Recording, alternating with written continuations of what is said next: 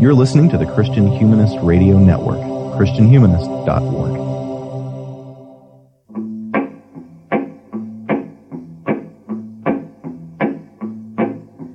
Satan, your kingdom must come down. Satan, your kingdom must come down.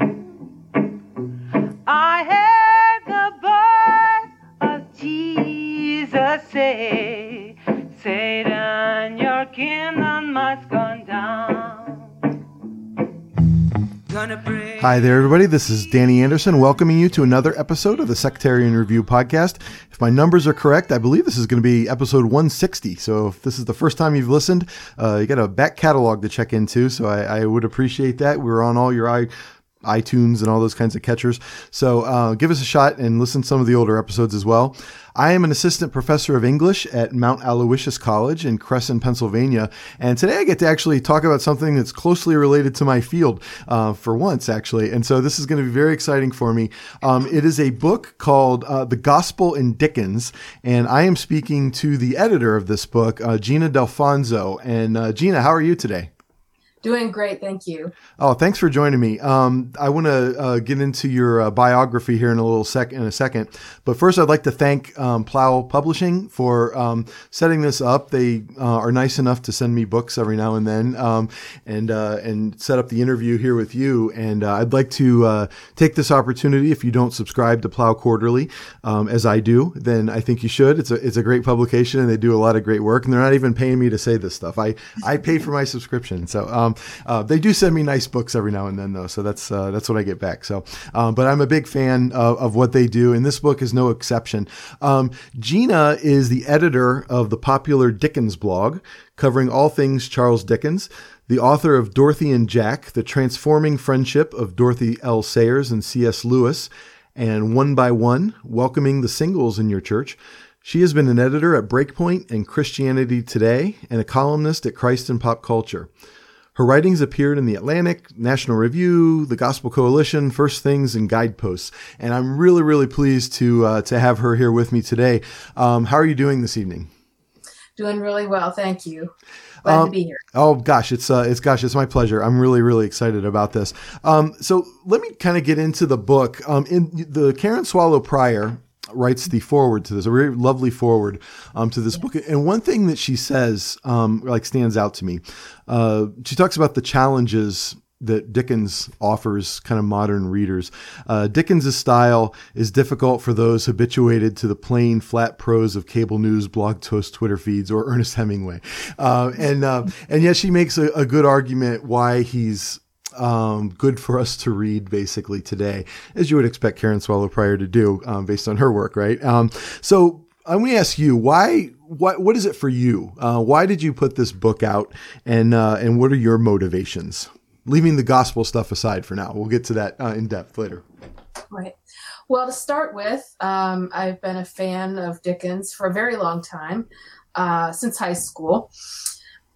He's one of those authors. He is, as you suggest, somewhat polarizing today. Almost sort of a love him or hate him author.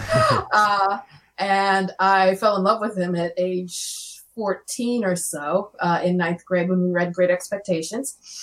And so, yes, I've been a fan ever since. I started the blog. You mentioned Dickens' blog in, I think, 2009, which was not just an opportunity for me to write about Dickens, but an opportunity for me to learn about him as well, because I considered myself more of a fan than an expert, and I knew there were a lot of people out there who knew more about him than I did, and I thought a blog would be a good opportunity to hear from others, as well as for me to put things out there for others to read, and that's how it's proved to be. I've learned a great deal from others and who are fans and scholars and experts, and it's been really great.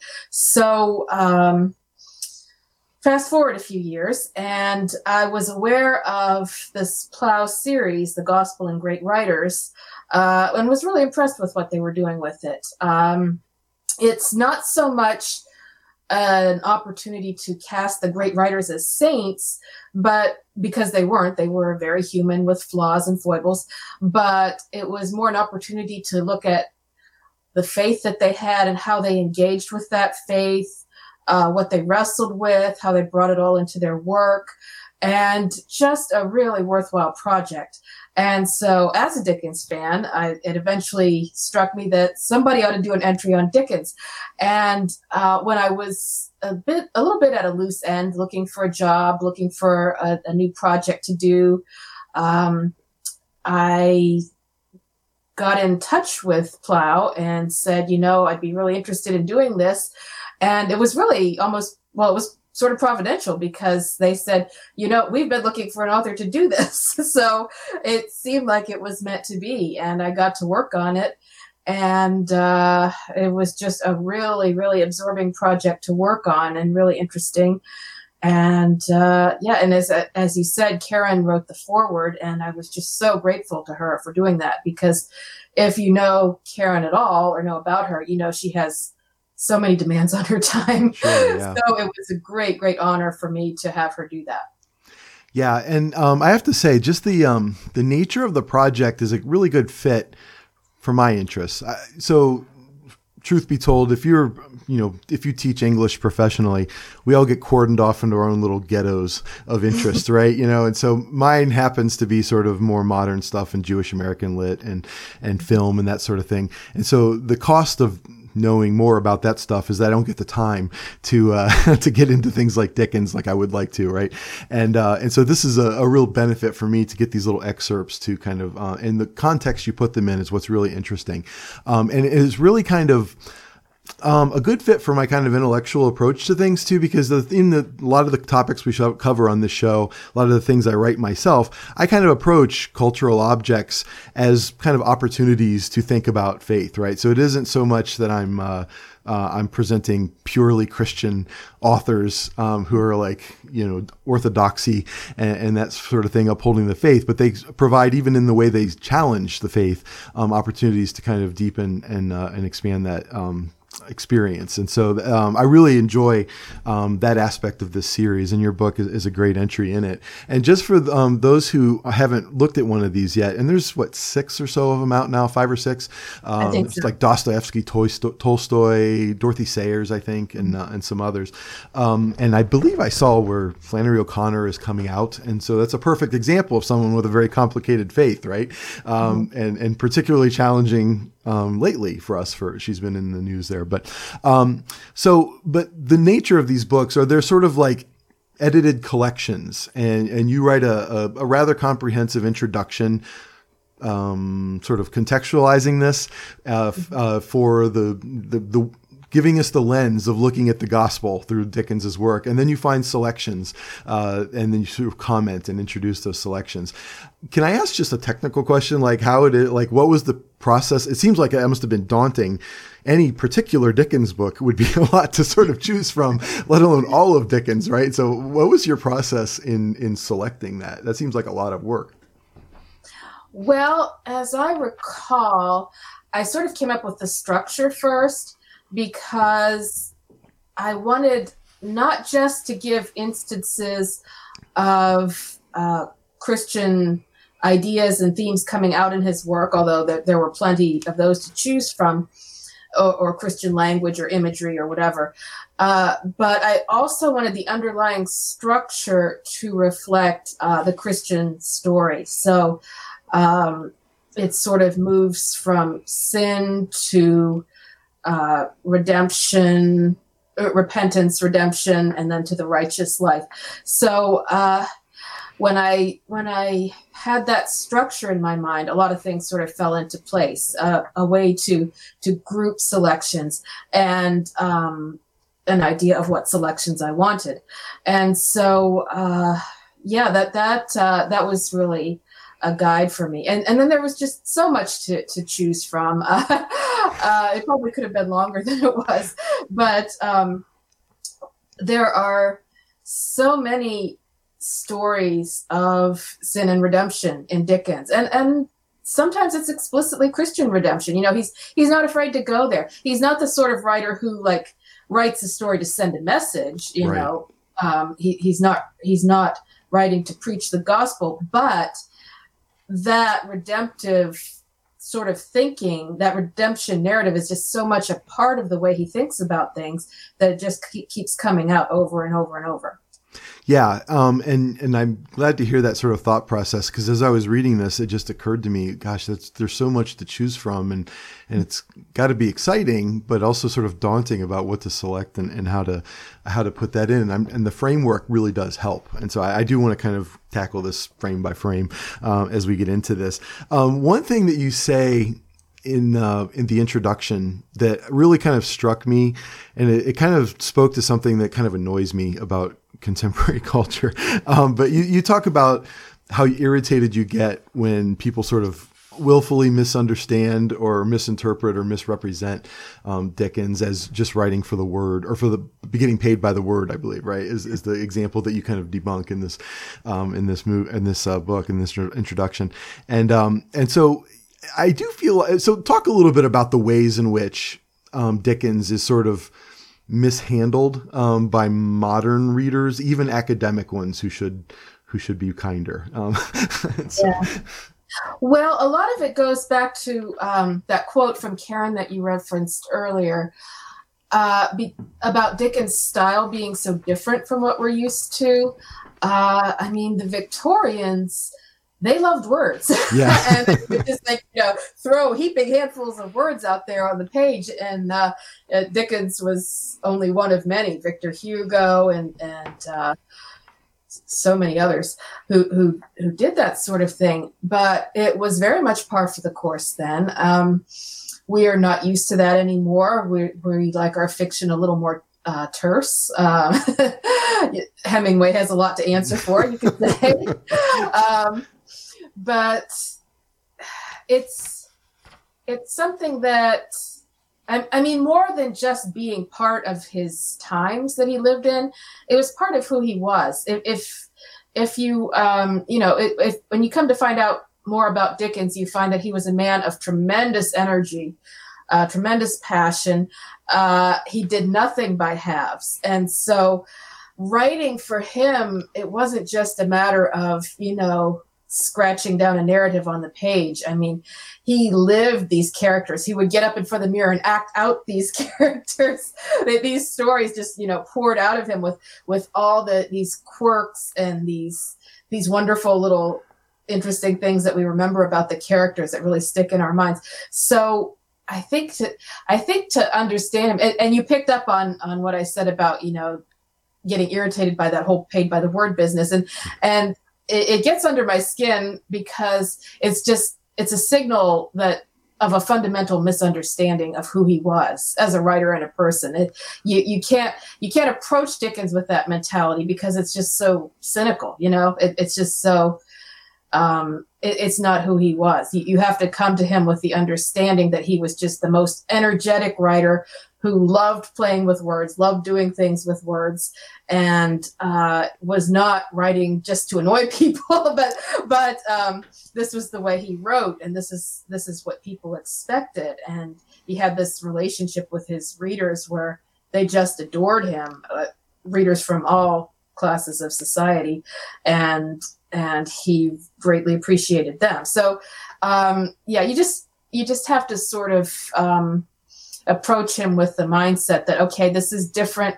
This is probably going to be hard at first, but this is going to be worthwhile in the end. It's a challenge, but it's worth it. Just like so many challenges are worth it. And is that sort of reaction against anything that demands anything of us personally, right? That just sort of I think motivates so much of the negative reaction, not just to Dickens, but to lots of folks like Dickens, right? And incidentally, before I lose this thread, you talked about him being so enthusiastic that he would sort of play act in front of a mirror.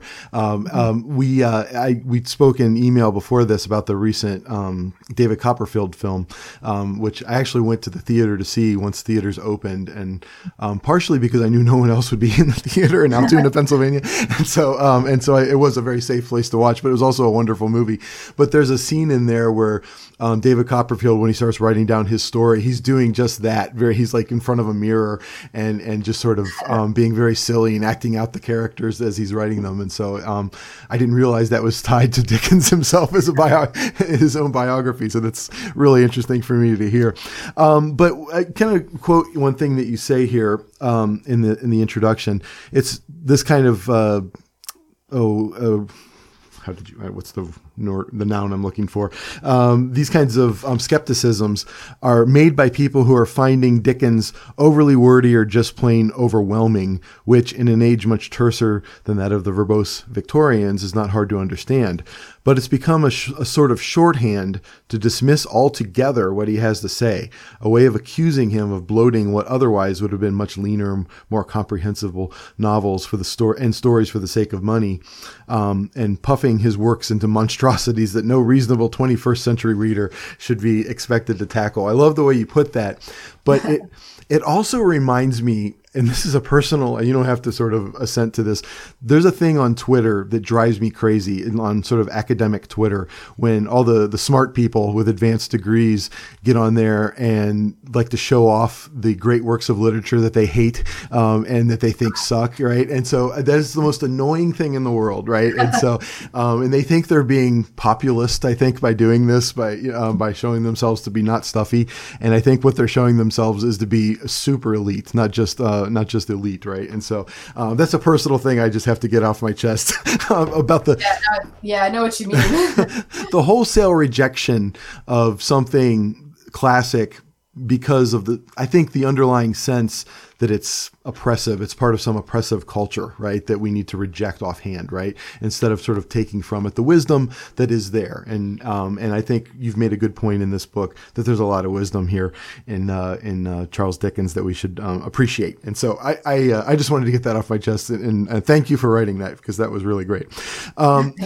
Let's talk a little bit before we get into sort of the mechanics, I guess, of the book and sort of some passages that you find interesting or moving yourself. But you talk about Dickens's own faith experience as not being a particularly an orthodox one, right? He's sort of not someone who's going to be following the letter of the law. He's more about the spirit of the faith, right? And so, do you want to talk a little bit about his own personal kind of religious practices, if that's the right word?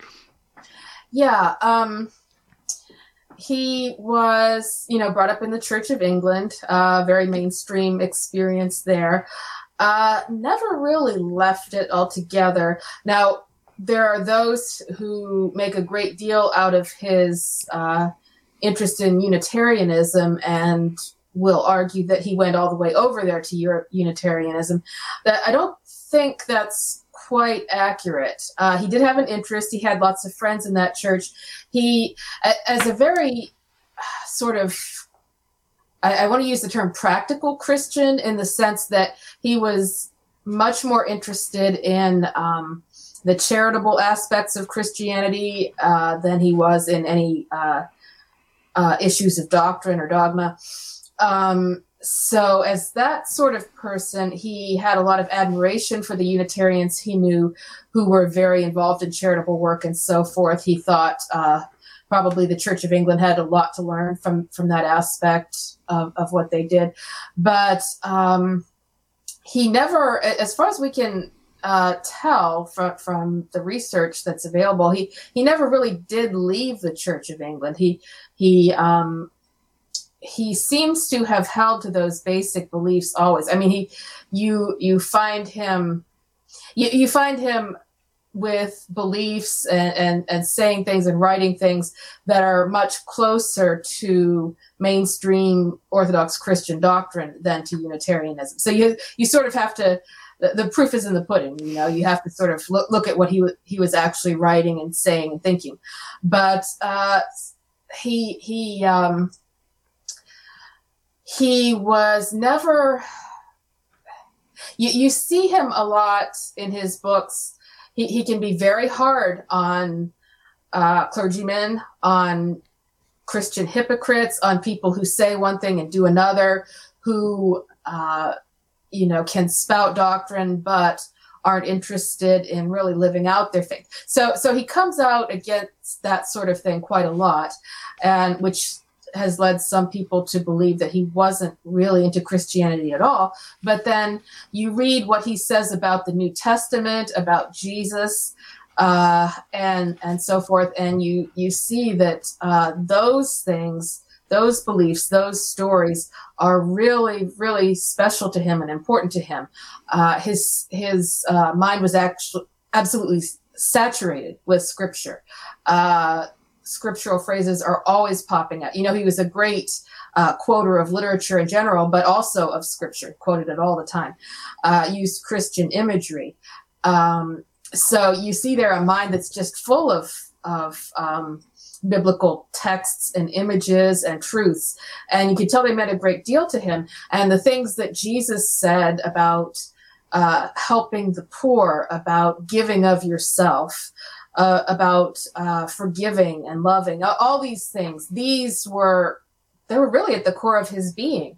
So he went too far sometimes, I think, in, sort of loving Christ and being against the church, but he really did have a love for Christ. I mean, that's clear. Whatever else you can point to argue, well, he didn't like this, he didn't like that. You cannot deny that he was really a great believer in and considered himself a follower of Jesus Christ. And in that way, I have to say, the one Victorian that I sort of am familiar with, for whatever strange reason, some strange mechanisms of the universe, I have a powerful affection for Matthew Arnold. And in that way, I'm reminded of him. He sort of has a devotion to the church, right? But he had no appetite for doctrinal debates and that sort of, like, all the nitty gritty of Christianity, of the practice of the institution. He had no kind of appetite for, right? He had no patience for lots of things.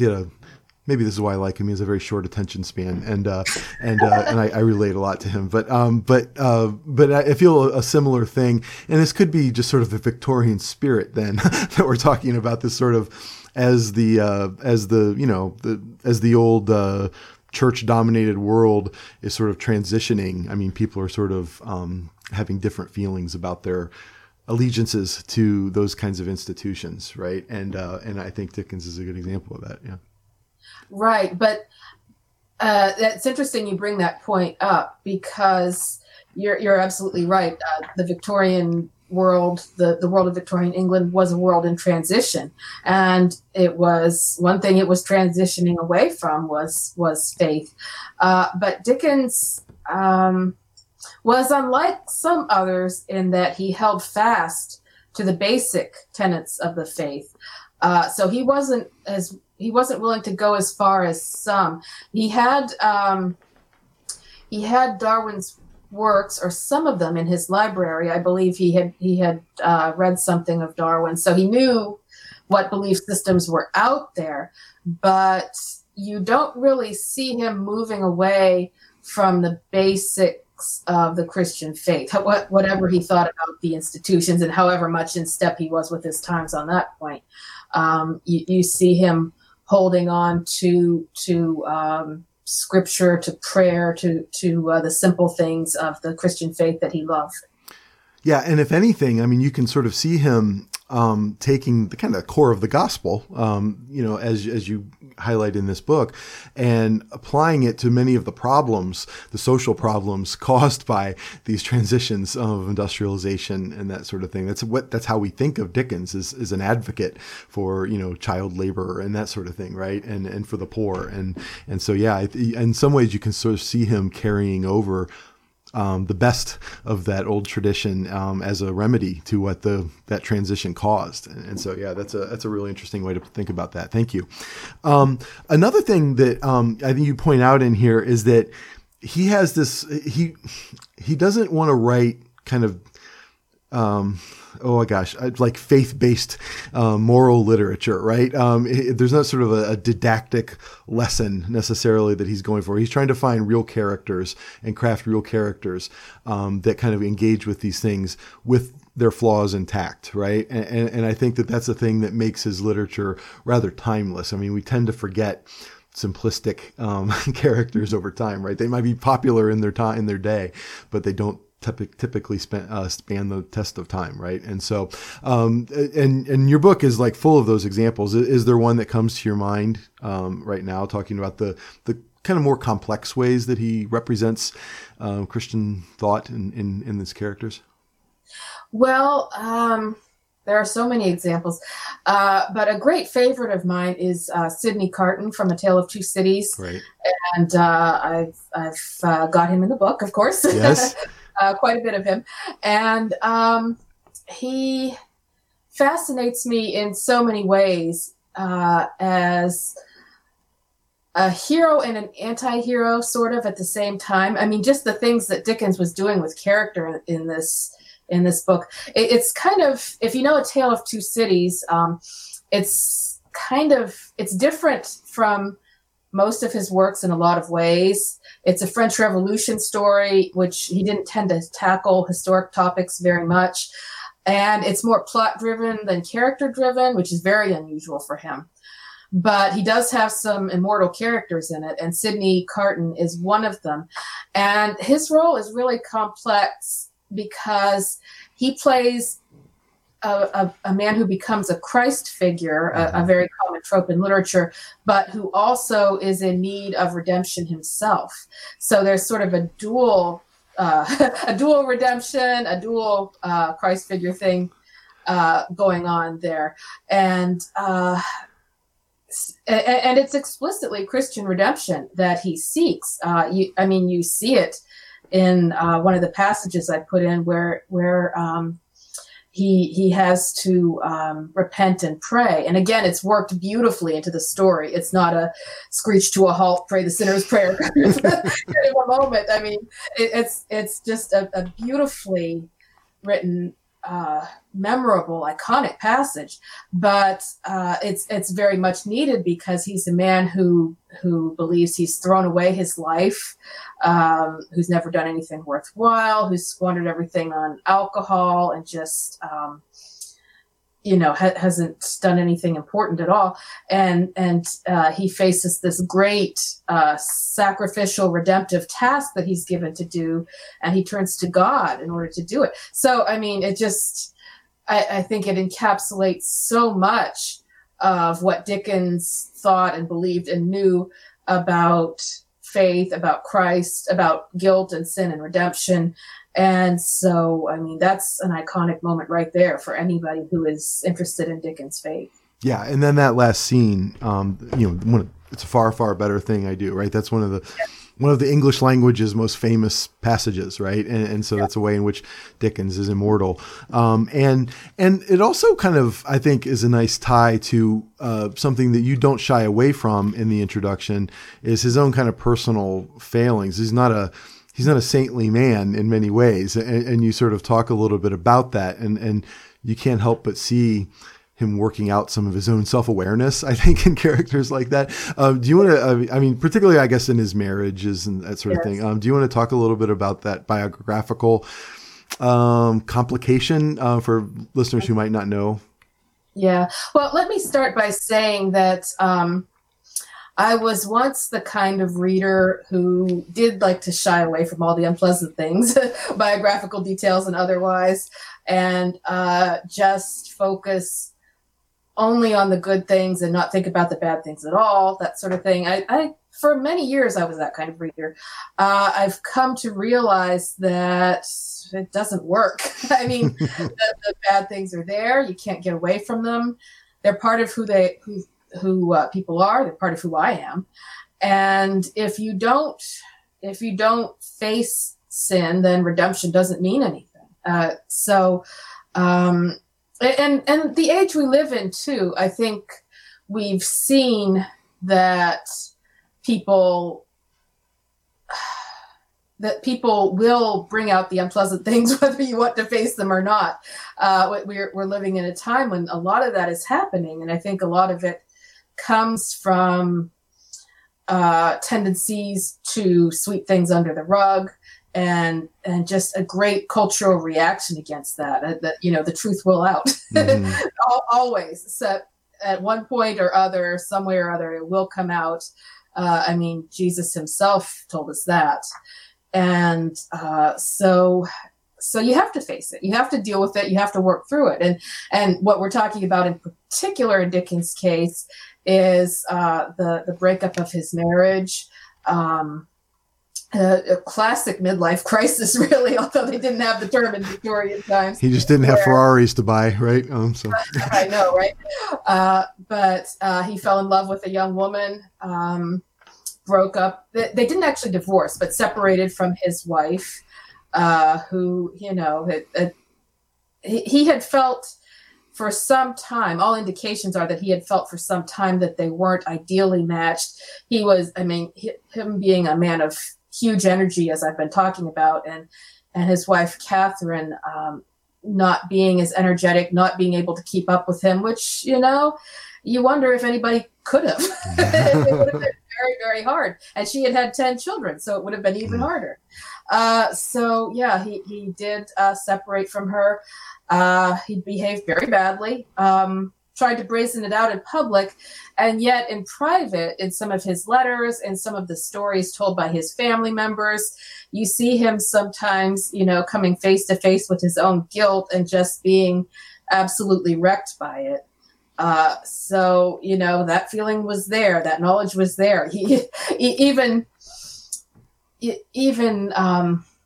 think even if he had wanted to, a man who knew scripture so well could not possibly, get it out of his mind that, I've done bad things. I've messed up really badly. He was guilty. He knew it. And I think possibly these things made him even hungrier for the truths of the scripture that he knew he needed as much as anybody, maybe more than some. So, this is the late period in his life when you're getting books like A Tale of Two Cities and Great Expectations, which is a great story of sin and guilt and redemption. So, all these things were in his mind and in his heart, and he knew that he needed them. Yeah, and I just wanted to bring that up. Listeners, longtime listeners know that I'm a big fan of horror. This is my time of year, and Halloween as we're recording this, and so one of the things, honestly, that I do enjoy about it, and I do find ways to connect my own kind of faith, my theology, I suppose, to watching those movies and reading those stories, is the very often, you can sort of grow your faith by pondering those places where it's absent, right? And so those sort of dark places. And so for me, that's kind of been a way, at least I excuse to my mother why I watch horror movies, right? And so, and she seems to accept that by now. But but in Dickens' own life, you sort of see that as well. And in the fiction that he writes, right? He writes a very kind of dark, like scenes of brutality, like humans being very bad to other humans, right? And in those kinds of exchanges, we're able to kind of look at the three aspects of the gospel that this book is sort of collected into these three separate sections. The first is sin and its victims. And so one thing that kind of stood out to me that I wanted to kind of hit on in the introduction, you write to an excerpt about Bleak House.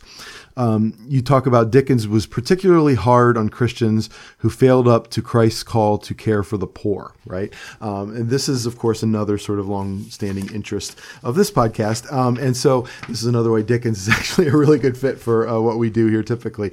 And the scene in Bleak House that's very interesting that you talk about was, I'll let you sort of discuss that. But like, you don't even have to talk about Bleak House, but what are some examples of that aspect of sin, of like social sin in this case? It's individual and social sin sort of coexisting here. What's an example of Dickens that stands out for you? Well, they do abound in his works. And you mentioned Bleak House, the unforgettable picture of, the orphan Joe, the little street sweeper, starving on the doorstep of, Christian charities, while all they think about is what to do for, children in other countries. He was, his whole attitude of Bleak House is one that's very interesting and complex, and you can really dig into it. But I think he was using that example to make a point about ignoring the task that's right in front of us, the thing that God has put like right in front of our faces, whereas we tend to get caught up in the abstract, in the people who are safely far away, and we don't actually have to interact with them. We can just send them money and that sort of thing. So it's he makes points worth pondering there. But again, his works are full of these things. The whole treatment of Oliver Twist from the time that he's born in the workhouse, the way that society looks at him and treats him, and just so many other examples that really drive it home what Christians are supposed to do and how we're supposed to be looking at the world around us and how often we fail. Yeah, and that example you gave from Bleak House about, how contemporary does that sound about the modern church, an American church? Very happy to send things overseas, right? But very reticent and very resistant in many ways, and therefore helping to perpetuate some of the injustices right at their doorsteps, right? The poor that's in front of them are somehow sinful, and yet the poor that are away from them are somehow saintly, right? And so that's very interesting. Yeah. And so I think that you can see how Dickens's work and the excerpts that you provide here is a way to kind of get into that. I want to go over an example from sort of each of these sections, and then I'll sort of let you, if you want to, talk about an example or two that you are particularly special to you, that we can sort of start wrapping up then. So, but the second section is about repentance and grace, and you make a really good point, and this I think goes to Dickens's own feelings about like loving Jesus, but not being so down with everything that goes on with the church, right? In a section from Little Dorrit, it's called In Remembrance of Him. You write, like many other believers before and since, Dickens struggled with Old Testament depictions of God's wrath, as can be seen in this exchange between Mrs. Clennon, who has spent her life punishing those around her in God's name for their failures, and Amy Dorrit, who clings to the example of Christ in the Gospels. And I just want to read Little Dorrit's quote here. "Angry feelings and unforgiving deeds are no comfort and no guide to you and me. My life has been passed in this poor prison, and my teaching has been very defective. But let me implore you to remember later in better days. Be guided only by the healer of the sick, the raiser of the dead, the friend of all who were afflicted and forlorn, the patient master who shed tears of compassion for our infirmaries." I mean, that's like, the word master is capitalized. I mean, that's explicitly talking about Jesus, right? And so do you want to talk a little bit about that? Mm-hmm. Yeah, that's a passage that I really like. I think now Dickens did have a lot of issues with the Old Testament. He found it very hard to understand, very hard to deal with. Yeah. But he absolutely loved the New Testament. So you sort of see that distilled here in this passage, because he, with the character of Mrs. Clenham, he takes someone who is very pious, very righteous in her own sight. I mean, she pretends not to be, but she obviously is, who sort of appoints herself judge and jury of everybody around her, and thinks she's meant to bring judgment. And Dickens may have seen that as just like an example of Old Testament thinking. It's really more an example of of bad Old Testament thinking, of Old Testament thinking when you don't really understand what you're grappling with. Of course, the Old Testament is really hard for a lot of us. We do wrestle with it, but he uses Mrs. Clenham to sort of show what happens when Old Testament thinking goes bad, and Amy Dorrit, by contrast, draws her thinking and her faith from the example of Jesus in the New Testament. And she shows here that the principles, the ideas that mean most to her are those of forgiveness and grace and compassion, and these New Testament virtues that were very important to Dickens. So it's such an interesting little passage where you see these two worldviews, these two belief systems sort of clashing directly. And there's no doubt at all about which side his sympathy is on, and which way he wants us to go and who he wants us to root for. Because the whole book is deals with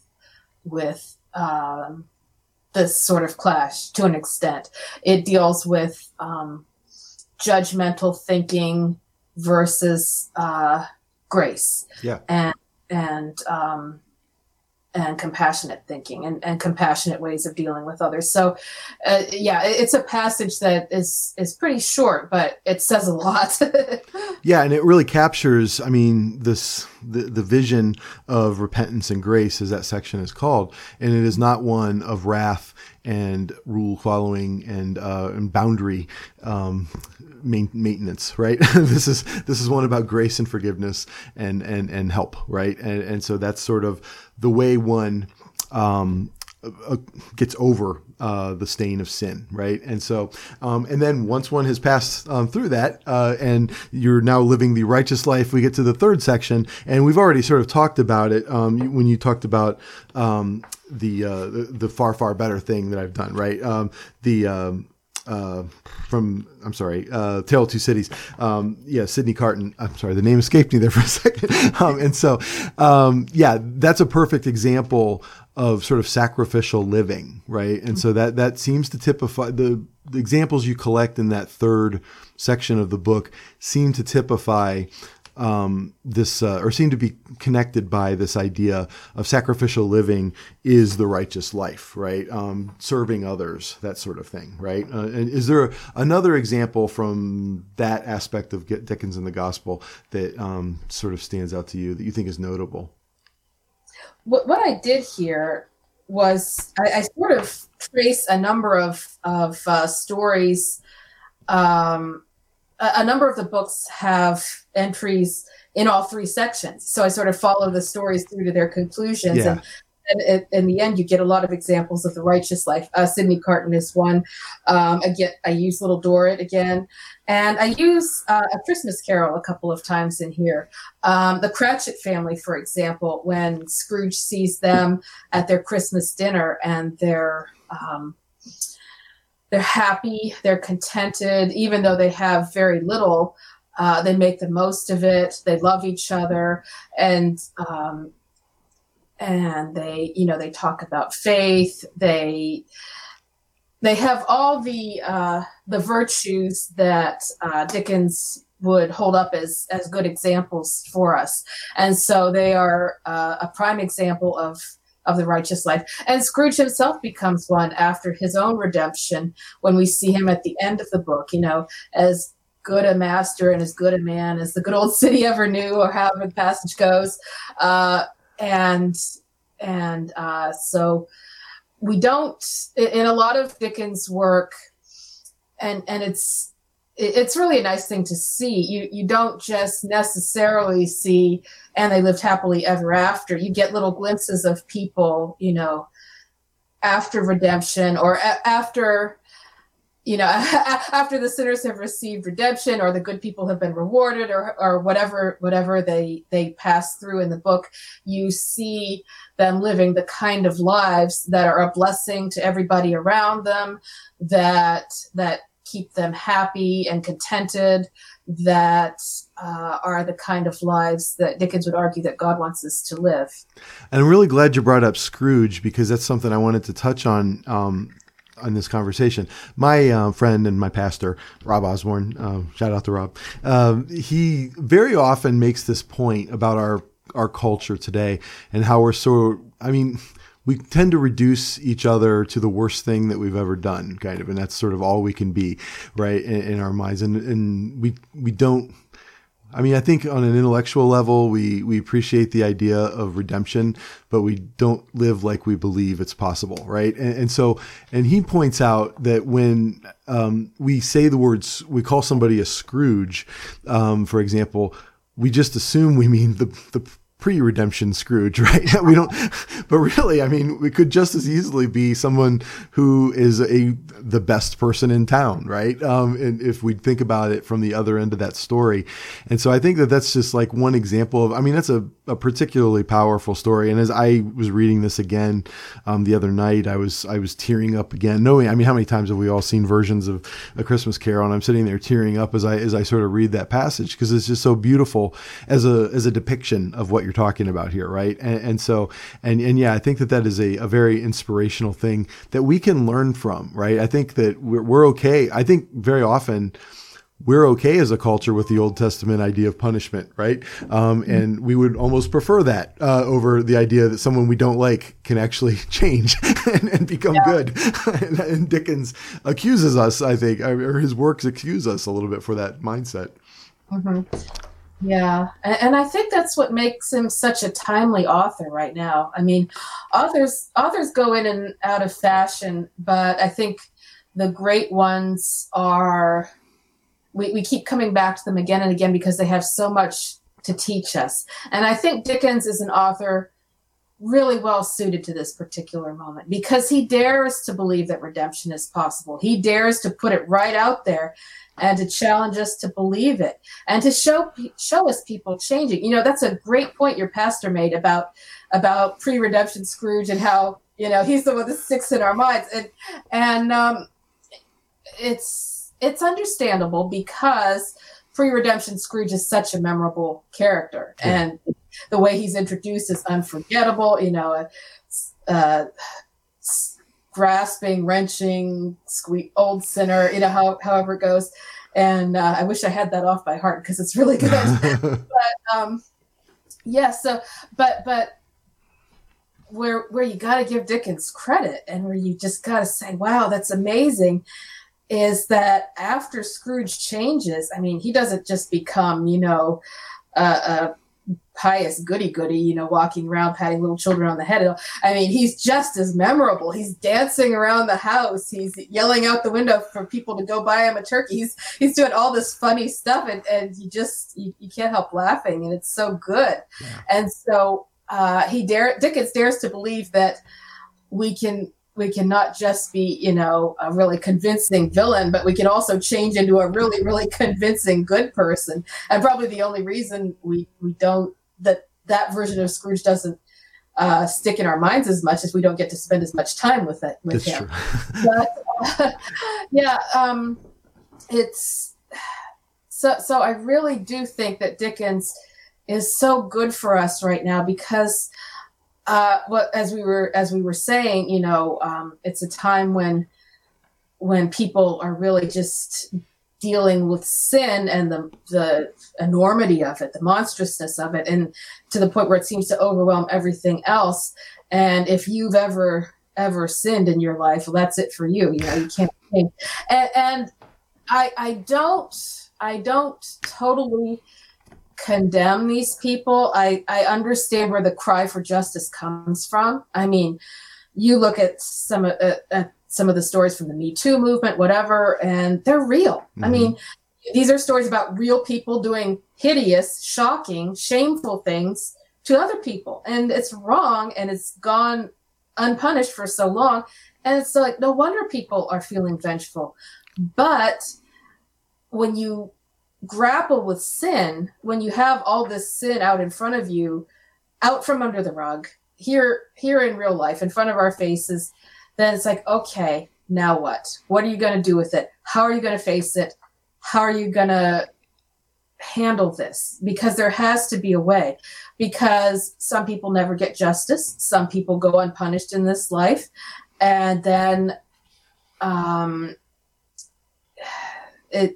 what do you do? Do you go on a never-ending quest for revenge? I mean, at a certain point, you have to say, this is too big for us measly humans to deal with. Yeah. There has to be a way out. There has to be a way through. we need help here.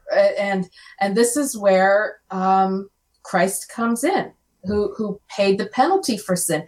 And we have to believe that if we're going to get through this at all. If we have to believe that just as justice is a principle, so is mercy, and that redemption can be achieved. And we have to long for that just as much as we long for justice, or we let ourselves be turned into something vengeful and monstrous and inhuman in our own right. So this is where Dickens helps us, is what it all comes down to with regard to this book. He has a message of redemption. He's a great believer that sin exists, that it's real, that it's monstrous, all the things we've been saying.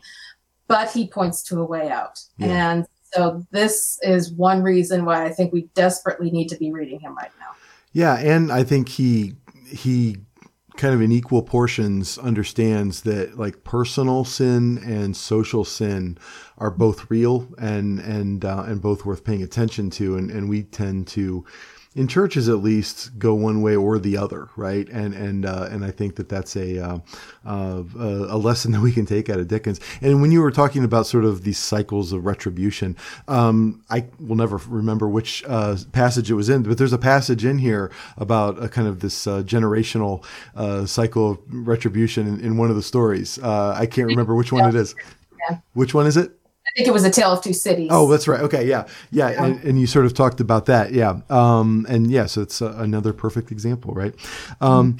So I want to let you kind of conclude in a minute about like any last thoughts that you have or anything last thing you want to say about Dickens. I do want to say like one thing. I want to talk about the new David Copperfield movie again one more time because I think it's really interesting. First of all, it was a lovely movie. I thought it was exciting, and I thought it was funny, and I thought it was very moving and very inspiring. I thought it was great. It's all this really very almost postmodern aesthetic to it, and there's colorblind casting, and it just makes it kind of vibrant and really cool. And I loved it.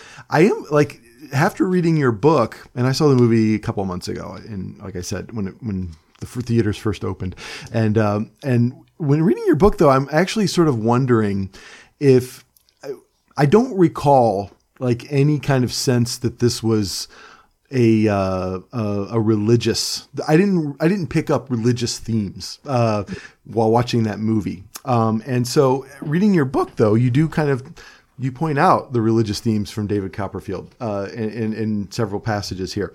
And it seems to me that movie has replaced, and I'm not complaining, this isn't necessarily a complaint about the movie, because I like I said, I loved it, but it's replaced kind of like religion, like Christian ideas of justice and redemption with a much more kind of liberal, multicultural one almost. And so having not seen it, it's not a fair question to even pose to you, but it's just me thinking out loud. And if any listener has seen the movie, I'd love your opinions about whether sort of liberalism has kind of just in some ways altered the type of redemption that we see in that story. And so I think it's maybe a good essay for somebody to write down the road. Maybe me, I don't know.